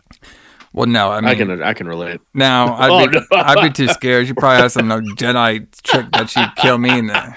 All right. Yes. She'd probably get to me first, brother. All right. Gotta be careful with that one. And then like the and then she kept saying like, "What would you do without me?" That was her big line. What could you do without me? All right. So then Dexter comes to goes to Henry's place, telling him all what happened, everything. And, at first, I don't think Henry was believing him, but he was just like, I guess some ideas were forming in his head. Yeah. And he pours he basically pours a little liquid into Dexter's drink, and Dexter drinks it, and now he's passed out. Okay. And now he goes to the school, Henry does, and he leaves a note for Billy, because Billy, she went off after berating him to go get her hair done and shit. Yeah, of course. And he's cleaning up the blood. Billy comes back home. She's like screaming for him and everything, still berating him, saying this guy can't figure out how to lock doors or nothing. And he reads the note, all right? And check out this note, all right? I could not believe they were putting this in this film. This was the note, all right? Yeah. So it's like, hey, Billy or Wilma, this is Henry or Dexter got himself into some trouble. Like, you remember, Dexter's wife died a couple years back, and he's been fornicating with all these younger girls since then. And he's banging college students. He's banging college students lately and stuff. And he really did it with this one. He came to my house all screaming and stuff and said he's really bad and it's crazy and everything. You should see what he did to her and everything. I think he really got this one this time. I was like, well, what do you mean? Wait a minute. So wait a minute. What's going on over here? Hold on. Hold on, fine. So wait a minute. So they're perfectly okay. Yeah. They think it's normal Yes. that he might have killed this girl. I was like, did this that's happen a before? Fucking normal thing. Right. That's And then what Billy's I was thinking. Has he done this before? And then Billy's like, oh man, he did it again. And I was like, what? Wait a minute. What did this come from? like what? In what world? Yeah. Even in 1982, was this normal that, I'm sure it was more normal than it is now for a college professor to bang a college student. Yeah. But they make it sound so normal. He really did it this time. He killed this girl. Yeah. What the fuck? But anyway, that's what we're rolling with. And then he's writing hey, I can't do anything on my own. I need your help to help me fix this situation. He's like, of course he did. So she shows up to the school. She does. All right. And they're talking everything, and she's like, hey, where's Dexter? I was like, he's not here. I was like, I need to show you this girl. You got to see for yourself. I was like, why can't you just tell me? He's like, you just got to see for yourself. All right? Got to see for yourself. And then, she's just not having it, and you could tell, he's laughing and stuff now because he's so nervous. All right? Mm-hmm. And he's just like, listen, just go under the staircase. Check it out for yourself. She's in there. She's in there. She's in the staircase. Go check it out. So she goes to the staircase, right? She goes all the way in there. And he tries to he doesn't even wait till she even gets halfway in there where he's just trying to push her and lock her in, which doesn't even work. He can't even do that right. All right. Mm-hmm. And then she goes up to the crate a little bit and she doesn't see anything. And then Henry starts freaking out. So he starts banging her against the crate and nothing's happening. And then she's basically starts punching him and stuff. You, what the fuck are you trying to do here? You idiot and stuff. She's berating him some more and everything. And now he can't figure out what happened? Where's this demon that Dexter was talking about? And then out of nowhere, the bamboo teddy bear claw demon grabs Billy, starts eating her. Yeah. He runs away a little bit. And then he grabs the lock, goes back there real slowly, locks the cage, even though the thing was trying to get out a little bit. And then now he's recapping to Dexter what he did with the crate. Basically, he took the crate into his truck. He cleaned up the whole place. Nobody was going to know that he was there or this even happened at all. That basically that he fed his wife to this demon because there was nobody at the school, no lights run or no nothing. So he takes the crate and just throws it in the fucking river. Yep. And then now Henry and Dexter, he tells Dexter all this, and they're all like playing chess. And Dexter's like, well, what happens if I would have called the police? He's like, no, you didn't. I know you didn't. All right. Mm-hmm. And then Dexter's like, well, what if it gets out? He's like, I changed it up myself. It won't get out. It's and not gonna get out. And then of course we see that it actually gets out and it opens up with the eyes and they lead the story. So this one was pretty fun. I like this one a lot. The Crate Brother. So now we got our last story over here of the evening. And this one is the something? No. They're creeping up on you. They're creeping up on you. Yep. All right. This one was a little interesting. So we have Upsin Pratt. All right. He is basically a rich, old white dude in this condo suite. I guess it's his house, even though it looked like something out of like the 1970s Austin Power movie or something.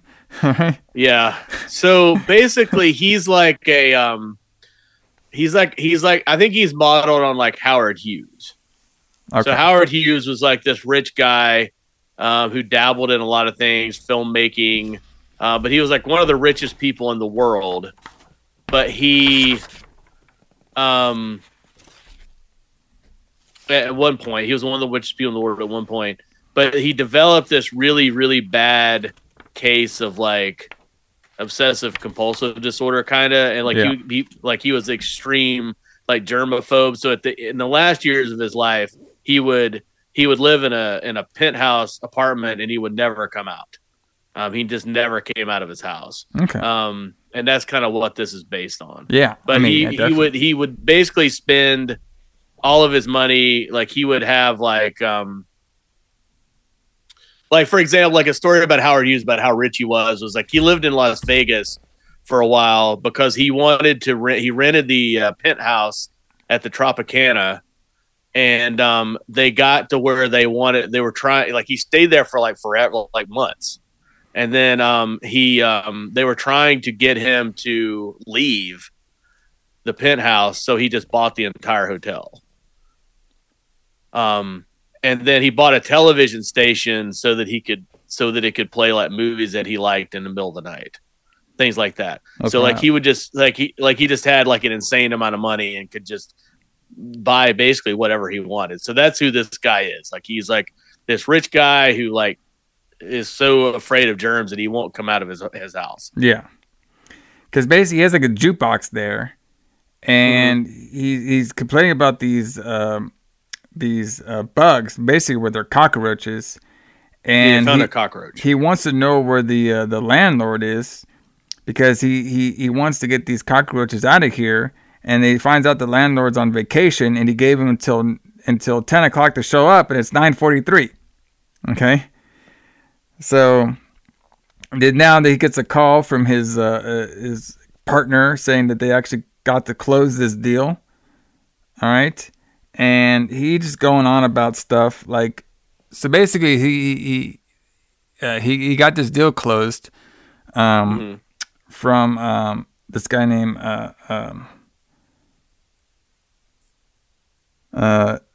Kastemeyer. All right. And so hold on. Let me start up. So he gets a call from like his partner, and they're talking a little bit. Like he doesn't let the person speak, because he kept going on about saying like the landlord's not here. Hey, there's like this air pollution out there. Everybody's gonna be sucking up carbon monoxide. They're all gonna be dead. Okay, and there's like cockroaches all around this house. I'm paying for this $32,000 a month apartment condo suite, and there's bugs everywhere. All right. Which is a valid claim. Okay, I would say. Especially for that much money in Exactly. 1982. Better be. He said like it's so. I think he said like it was supposed to be like environmental friendly in here. Okay, but there's bugs everywhere. Okay, and then the guy says, "Hey, you need to listen. We got the Gordon deal signed, but Gordon shot himself." And we think he shot himself from this takeover that's happening. He got so distressed over it, you taking over the company, outbidding him. And our boy Epstein's like, wonderful. Great. Yeah, he seems That's to be all happy great. about that. Yes, he's rejoicing. Okay. Yeah. So now now we can see him spraying more cockroaches all around his house. And he gets another phone call. And this is when he gets a phone call from Gordon's wife, who is now complaining to him, saying, I hope you're happy. You know, he only took his life because of what you did. You're the last person he said on his the voice and stuff. I hope you rot in hell. I hope hell is hot enough for you. I was like, damn. All right. It says, I hope you get fucking cancer and I hope you get leprosy. I was like, damn, this girl just doing it all over here. Shit. All right. And then he's all like, ma'am, who gave you my personal number? Because I want to find that employee and fire him. All right. And she's like, nobody gave me your number. The number was in Gordon's phone book. And he's all like, well, I guess I can't really fire him, can I? Nope, because he's dead. Sick burn, motherfucker. Then he hangs up on her. And of course there's bugs everywhere. And finally the bugs are kind of getting into his food. All right. And then now he gets a call from the landlord who was on vacation. All right. And he was on vacation to Disneyland. Our boy Epstein's like, nah. He's like, listen, you better come back from that damn vacation and take care of these bugs over here, or else you're going to be on vacation next year with your family Disney World off your welfare check. It's like, damn. It's fucking sick burns everywhere around this one. All right.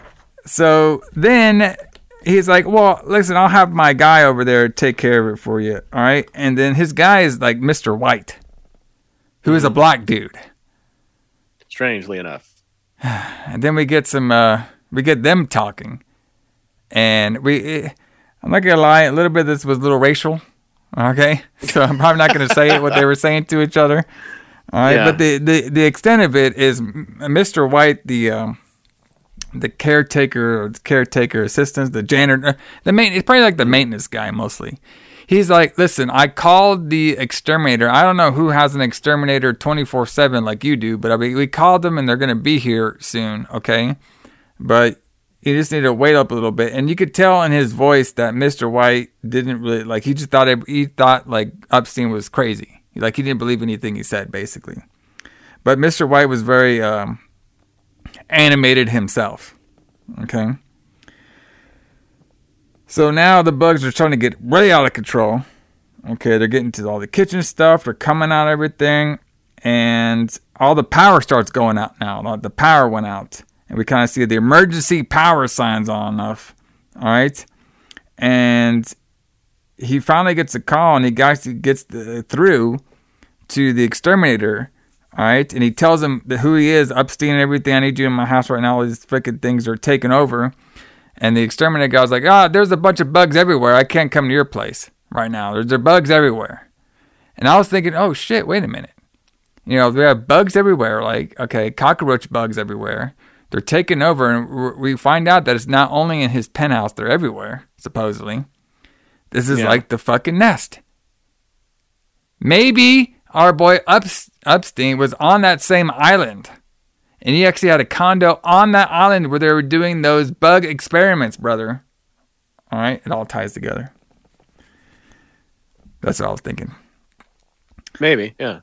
So then he tries to call Mr. White. He's stuck in the elevator. And he's like, well, get out of there. He's like, well, I can't. I'm stuck. So they're all stuck and everything, and then this is when Epstein starts freaking all out, and then this is when we can hear the Gordon's wife again. I guess she got through, and she says, I hope you die, I hope you die. There's bugs all over the place. I mean, they're on the walls, the floors, everywhere, all around there, okay? And then it's a couple hours later, I guess, and the jukebox comes on, and we get a ring at the doorbell. It's Mr. White saying, "Hey, do bugs got your tongue? Where are you? You're not answering the door. I'm here." He kept doing all these jokes and stuff. And then we see Epstein just laying on his bed and stuff. And then this is when we get bugs crawling all around him and shit. You know, the bugs like fly, you know. He got eaten by cockroaches. I mean, I'm pretty sure the nest took from this movie and this scene. I mean, it had to be. Maybe, yeah. Because, I mean, like, so he's, like, covered in bugs, and then, like, the bugs, like, burst out of his chest. Mm-hmm. Yeah, Billy. They're eating bugs. Amazing. Yes. So this is a pretty wild story. So then we end with the ending stuff where we can see the garage guys picking up some of the trash. And we can see that the CreepShow comic book was in there. And then one of the trash guys grabs the comic book. And they start reading some articles like about X-ray glasses. They're not in there. And then they're like, hey, we can't get this voodoo doll because somebody took the free voodoo doll coupon out. All right? Yep. One of those is played by Tom Savini. Yes. It's pretty wild. And now we go back to where Tom Atkinson and his wife and stuff are in there. And he's like, hey, where's the kid Billy? Where is he at? All right. You know what I mean? Back when I was, back in we didn't read no comic books, brother. We were real men. All right. Where's he at over here? And he's like, well, I'm just going to get up there. And now, Tom started feeling some sick. He's like, hey, what's wrong with you? He's like, oh. He's like, do you need some Bengay? All right. And then he starts freaking out. And then we could see that Billy is the one who got the voodoo doll. And now he is doing voodoo magic on his dad. And then we end with the creeper creeping out, brother. And that ends the Creep Show. Number 1. Yeah. Number 1. All right. So let's give our list over here. So, all right. Do you want to go first? Nope. Okay. I'll go first. You go first. Okay. So the one I'm going to give number 1 to that I like the best was Something to Tide You Over. All right. I thought that story was, I enjoyed that story the most because, the realism that actually kind of could happen. I liked Nelson. I liked his freaking acting. I thought he did a great jackass, asshole character, possibly a serial killer. And I like the whole scene. I just liked everything about this. I thought that was my number 1. My number 2 is probably going to be The Crate. All right. I like that one. I thought that one was pretty wild. It was kind of fucked up where the guy would actually went through with killing his wife and stuff, and some crazy backstory of Dexter, killing sorority girls and shit. I was like, fuck, what the hell's going on over here? And then we get this crazy bamboo teeth monster. And then I would give it up to the, next is probably going to be the bug one. They're creeping up on you. I thought I thought that was pretty crazy because the whole thing reminded me of that Nest movie, but I liked it where they had the whole bugs taking over and stuff, and this crazy guy was getting his. Then I probably have to go with the Father's Day for my 4th one. This one was I couldn't really understand too much of some people's dialogue on here, and the story was just kind of It was okay, even though I did like the old guy screaming for cake. His lines were cake, bitch, and Father's Day. I mean, that was his lines. Yes. And then the 5th one, obviously weeds. I just thought that shit was terrible. The whole thing. But besides the ending, where yes, we did have his castle place, and you could tell the world's gonna be taken out by this deadly plant disease. But I still thought it was kind of corny. But Allison, what was your list like? Was your list close to mine? Or? So the reason I wanted you to go first was because I'm still struggling for my number 1 spot. But I'm going to say that I like The Crate the best. Okay, I can see it. So the reason I like The Crate the best was because I like all the craziness that's in it about the guy banging the the students, and that's like a normal thing. It's also got Adrienne Barbeau in it, which I'm absolutely have always had this gigantic love for her. So she's in it. It's also very H.P. Lovecraft like. Yeah. So Stephen King was hugely influenced by Lovecraft. He writes a lot of his stuff in a Lovecraftian style, and I like the idea of like there's this old ancient things that have been around longer than humans, and they're going to be here when humans are gone. And this creature that they found in the Arctic in the 1800s has been in this crate, and now it's in our world, and we can't control it. I love the idea of that, so I liked it the best. The second one was definitely something to tide you over. That's probably honestly the best story of the movie, but that was really, really good. I really like that a lot. My third favorite one is Something That's Creeping Up on You, mostly because of the Tom Savini special effects with the chest bursting with the bugs. I really like that a lot. This is going to be controversial. My next favorite one is The Lonesome Death of Jordy Verrill. I liked it better than you did. Yeah. It's pretty silly. It's really silly. It's goofy, but I like the idea of the plants taking over everything. I think that's kind of cool. And then I like Father's Day the least. Yeah. I just think it didn't really have a lot of substance, although Ed Harris is great in it. Yeah. I liked it actually the least. But yeah, that's my ranking on those. Sounds pretty fair to me. But yeah, we'll do those for every episode this month. We'll rank our top stories that we like the best out of all these movies on here. Even though I think one of them only has like 2 stories, but we'll just do 1 and 2. Yep. But everybody, that's been CreepShow. Definitely fun. I mean, yes, I can't wait to see number 2 because I think I remember the most about number 2 because that's what we're gonna be doing next week here on the Retro Blood CreepShow 2. Mm-hmm. So that should be pretty fun. Quite different. Yes. Yeah, it is quite different. It's been a while since I've seen it, so it should be pretty fun, like going back and checking this out. But we also got some other stuff for you guys. What else do we got this month there, Allison, that we're going to be doing? We got some more obscure stuff. We got From a Whisper to a Scream, which is features Vincent Price, the great Vincent Price. Oh my God. Bro. Maybe one of the only times we get to talk about Vincent Price on this show. That's going to be a great episode. Yeah. I was reading about that film. Like, you guys definitely want to go check that one out because that's gonna be a wild roller. Bro, the first story sounds insane.